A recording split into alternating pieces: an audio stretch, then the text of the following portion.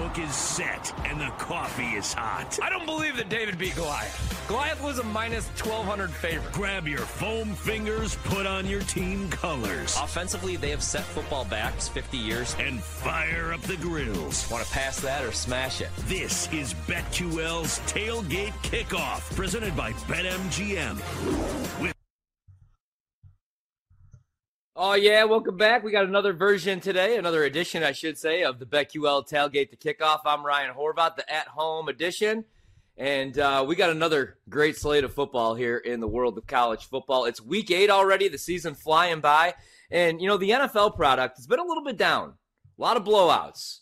Games of the year that we were looking forward to, San Francisco, Dallas, Sunday Night Football a couple weeks back. That game was over going into the second quarter. It was a blowout. But college football continues to deliver, right? A couple weeks ago, we had Alabama, Texas. That game lived up to the hype.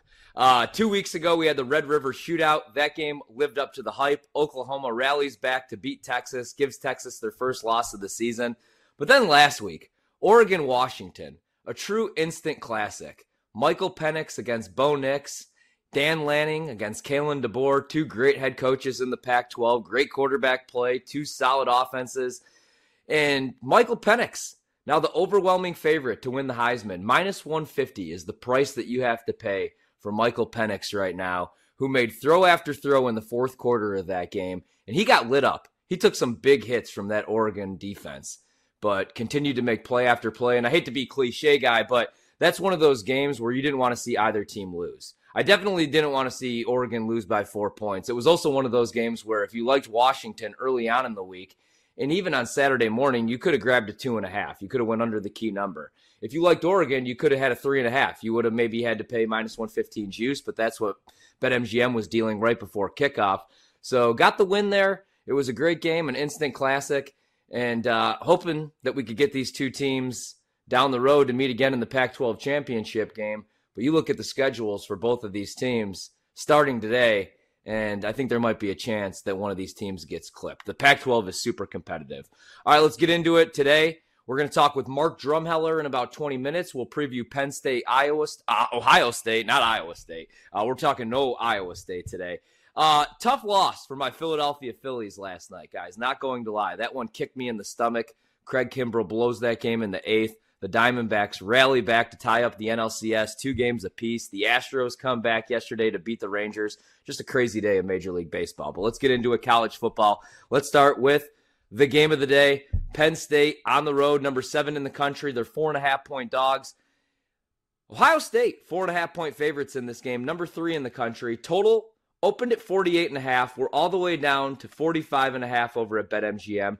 Penn State on the money line today, plus 160 is the price. To lay it with Ohio State on the money line, minus 190. All right, so we saw this game last year. We see it every year. Last year, Ohio State won 44-31. This season so far, Penn State, a perfect 6-0 straight up. They are also a perfect 6-0 against the spread. Ohio State, also 6-0 on the season, 3-3 against the spread. Ryan Day, you're going to hear this all day, 35-0 against every coach in the Big Ten, not named Jim Harbaugh. And then you have James Franklin, struggles to win the big one. 4-14 against Ohio State and Michigan in his career at Penn State, but I think this is his best shot to beat Ohio State, so I'm grabbing the points with Penn State right now. 4.5 is the price over at BetMGM. A few things scare me about this matchup, all right? First things first, actually, we're playing the under in the first half. I want to give that out right now because that total's gone. It went from 23 at the open. Actually, there were some 23.5s, all the way down to 22, 21.5 in some shops. I think this is going to be a feel-out process, a lower scoring game. These are two really good defenses. I like the full game under at 48.5. We've blown past key numbers. We're at 45.5. I still like the under in this game. A few things that scare me about Penn State, who I am backing in this game, and I do think wins this game outright. I think they'll figure it out later on, but their offensive line, it just hasn't really lived up to expectations, hasn't been great, not getting a whole bunch of push up front. And coming into the season, when we did the preview, I picked Penn State to win the Big Ten because I like the running back room just as much as I like Michigan's running back room with Donovan Edwards and Blake Corum. But the only problem for Nick Singleton and Katron Allen is that offensive line isn't getting much push. And right now, you're just not getting those explosive runs from either back. They're both averaging less than 5 yards per carry this season.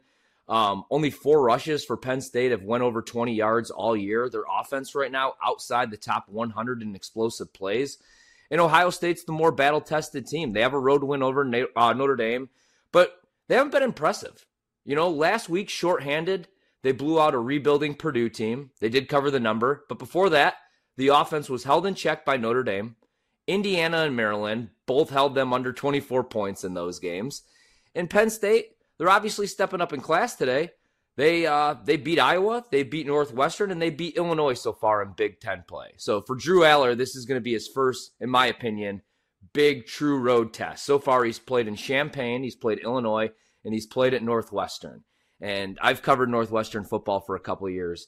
And let me tell you, that's probably the most boring place to play on the planet. You can't tailgate. There's no bars on campus. There's a hot dog stand, I believe, like in front of the stadium, and that's it. So this is going to be a big road test today for Drew Aller, who's probably going to have to make some throws in this game. He's going to have to push the ball down the field, and that's something that we haven't seen yet from Drew Aller. I like his upside a little bit more than Ohio State quarterback Kyle McCord. But again, he just hasn't been asked to do too much in this offense. And if you're a Penn State fan, you're probably saying, why are we going to throw the ball down the field? We're beating every team by 4 touchdowns. We've covered the number in all 6 games. But only 11 passes this season for Drew Aller have traveled over 20 yards. And he's going to have to make some big throws today. If you look at average depth of target, out of 156 qualifying quarterbacks, he's number 145. I also don't love the Penn State wide receivers as much as Ohio State's, obviously.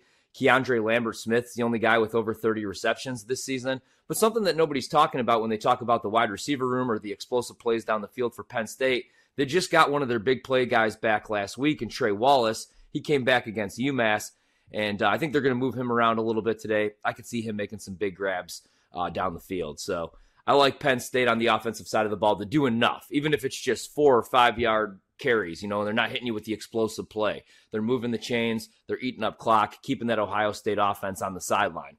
I also like Penn State because of their defense. Their defense is the real deal. 15 Penn State defenders already have a sack this season. Love me some Chop Robinson. Manny Diaz, a solid defensive coordinator, maybe not a great head coach. They're going to blitz a ton. They're blitzing at a 39% rate. Kyle McCord is going to get hit a lot in this game. Also, behind those blitzes, Penn State plays a ton of cover 1, and that's the look that Kyle McCord has struggled against the most this season. He's torched cover 3, but he struggled a little bit against cover 1, and that's what he's going to see today from Manny Diaz in this Penn State defense. Also, Penn State secondary is solid. I mean, you lose a guy like Joey Porter Jr., but you still have Kalen King, you still have Johnny Dixon, you still have Cam Miller. I can't wait to see how they match up against Marvin Harrison. Ohio State's offense, this is crazy to see, outside the top 90 in the country this season, 92nd in total offense. They've had some injuries. They also just haven't put together a full 4 quarters all season on the offensive side of the ball. They changed some things up last week. They use more motion, which is usually something we don't see in a Ryan Day offense. Henderson and Ibuka missed last week with injuries. They're still questionable for this game. Marvin Harrison's been dinged at times this season. I think the guy to look out for today, and if you're into player props, Cade Stover could be a nightmare matchup in this game. He's been awesome. His props may be worth a look. I like the receptions for Cade Stover, Ohio State tight end. He could eat in the middle of that field. I'm just still not sure how good this Ohio State passing game is yet. Like, if you look at the counting stats, Kyle McCord, number 6 in QBR, numbers look pretty good. He has that road win over Notre Dame. I just don't know that I trust him, right? You could bring up that final drive against Notre Dame. They had to convert on a 3rd and long, on a 4th and long. But also, and I'm not just saying this as a Notre Dame homer because I am a fan of the Irish, he could have been picked off on that drive. He had some sloppy throws. And like I said, he's going to get hit a lot in this game. And McCord this season, under pressure, when he's not throwing from a clean pocket, 15 for 42. Ohio State, not really able to run the ball right now, only rushing for 135 yards per game, 4 yards per carry. Last week against Maryland, now they're stepping up in class, going against this Penn State defense, who right now is number 1 in success rate and number 1 in EPA per play. So again, I think this is a low-scoring game. I like the under. I like the first half under. And in a low-scoring game, I'm going to take anything over a field goal with Penn State. I have the Penn State Big Ten futures. I'm just curious to see how they defend Marvin Harrison, who broke out last year against this Penn State secondary, had 10 receptions on 12 targets, 185 yards. I think his props definitely worth a look. So I like Marvin Harrison props, like Cade Stover props, like Penn State, though, in the game, plus 4.5. And even at 45.5, which is where the total's at right now over at BetMGM, I still like the under. All right, let's move on. That's the game of the day. We'll talk a little bit more about this one coming up in about 10 minutes or so with Mark Drumheller. Central Florida coming off the bye. Oklahoma coming off the bye. Central Florida on the road, first year in the Big 12. They're 17.5-point dogs against Oklahoma. Total in this game, 67.5, minus 115 to the over at BetMGM. UCF on the money line, plus 625. Oklahoma, minus 1,000 on the money line. All right, so this is the Dylan Gabriel revenge game. He's going against his former school, Central Florida. I don't love the matchup, but I just can't get here with the number. I played Central Florida on open at 19. I still like it at 17.5. I get it. They've lost 3 straight games. They just lost to Kansas by 29 points. But, again, they're coming off a bye week. They've had a chance to get a little bit healthier, and they've had some extra time to prep. And I just don't understand what we're doing with this team in the market. A couple weeks ago, they closed as just 7-point dogs to Kansas State. Now we have them priced at 17.5 against Oklahoma. And they've had some bad losses. Again, they've lost 3 straight games. But in all 3 of those losses, they've been without their quarterback, Plumlee. He played 1 quarter in those 3 losses. He says he's close to being back to 100%. He's going to play today. And if you go back to last season, he could kill you with his legs, over 1,000 yards on the ground, averaged 7 yards per carry. In 2022, had 19 big-time throws. 44% of those pass attempts went over 10 yards. He could hit the deep ball. And Oklahoma's defense, as improved as they've been year 2 under Brent Venables, they still struggle giving up those explosive plays down the field. So if Central Florida could hit a couple of those, I think they could keep this game close. The Sooners, 20th in success rate allowed. But Texas is really the only offense they've seen so far with a pulse. And they had 500 total yards of offense. I'm not the biggest trends guy, but, you got Gus. He's 12-4 against the spread, hitting at a 75% clip with 10 or more days to prepare for an opponent. So give me the points here with Central Florida. I'll grab the 17.5. I did like the 19 a little bit better, but that's the current price over at BetMGM. Air Force on the road today, 10-point favorites over Navy. Lower scoring game. Total looks like it's 33.5. Windy conditions. Air Force 6-0 this season, 3-3 against the spread. Navy 3-3 straight up, 2-4 against the spread. Last year, this game came down to a field goal. I think 10.5 is way too many points. I like Navy to cover. I'm going to lock in Navy right now. These teams are going to run the ball. It's going to be a physical game. And for Navy to be successful against Air Force, or most teams, they're going to have to be able to run the ball effectively. They're 5th in the nation. They average 235 yards per game on the ground. But they're only 132nd in passing offense, only 99 passing yards per game. So I think this is going to be a lower scoring game. Again, windy conditions. Give me Navy plus the points. Air Force has a top 5 defense, so I do think this is a lower scoring game, but 10.5, 10, way too many points. Also in the noon slate, Georgia Tech taking on Boston College. Georgia Tech, the home team. What a weird year for Georgia Tech.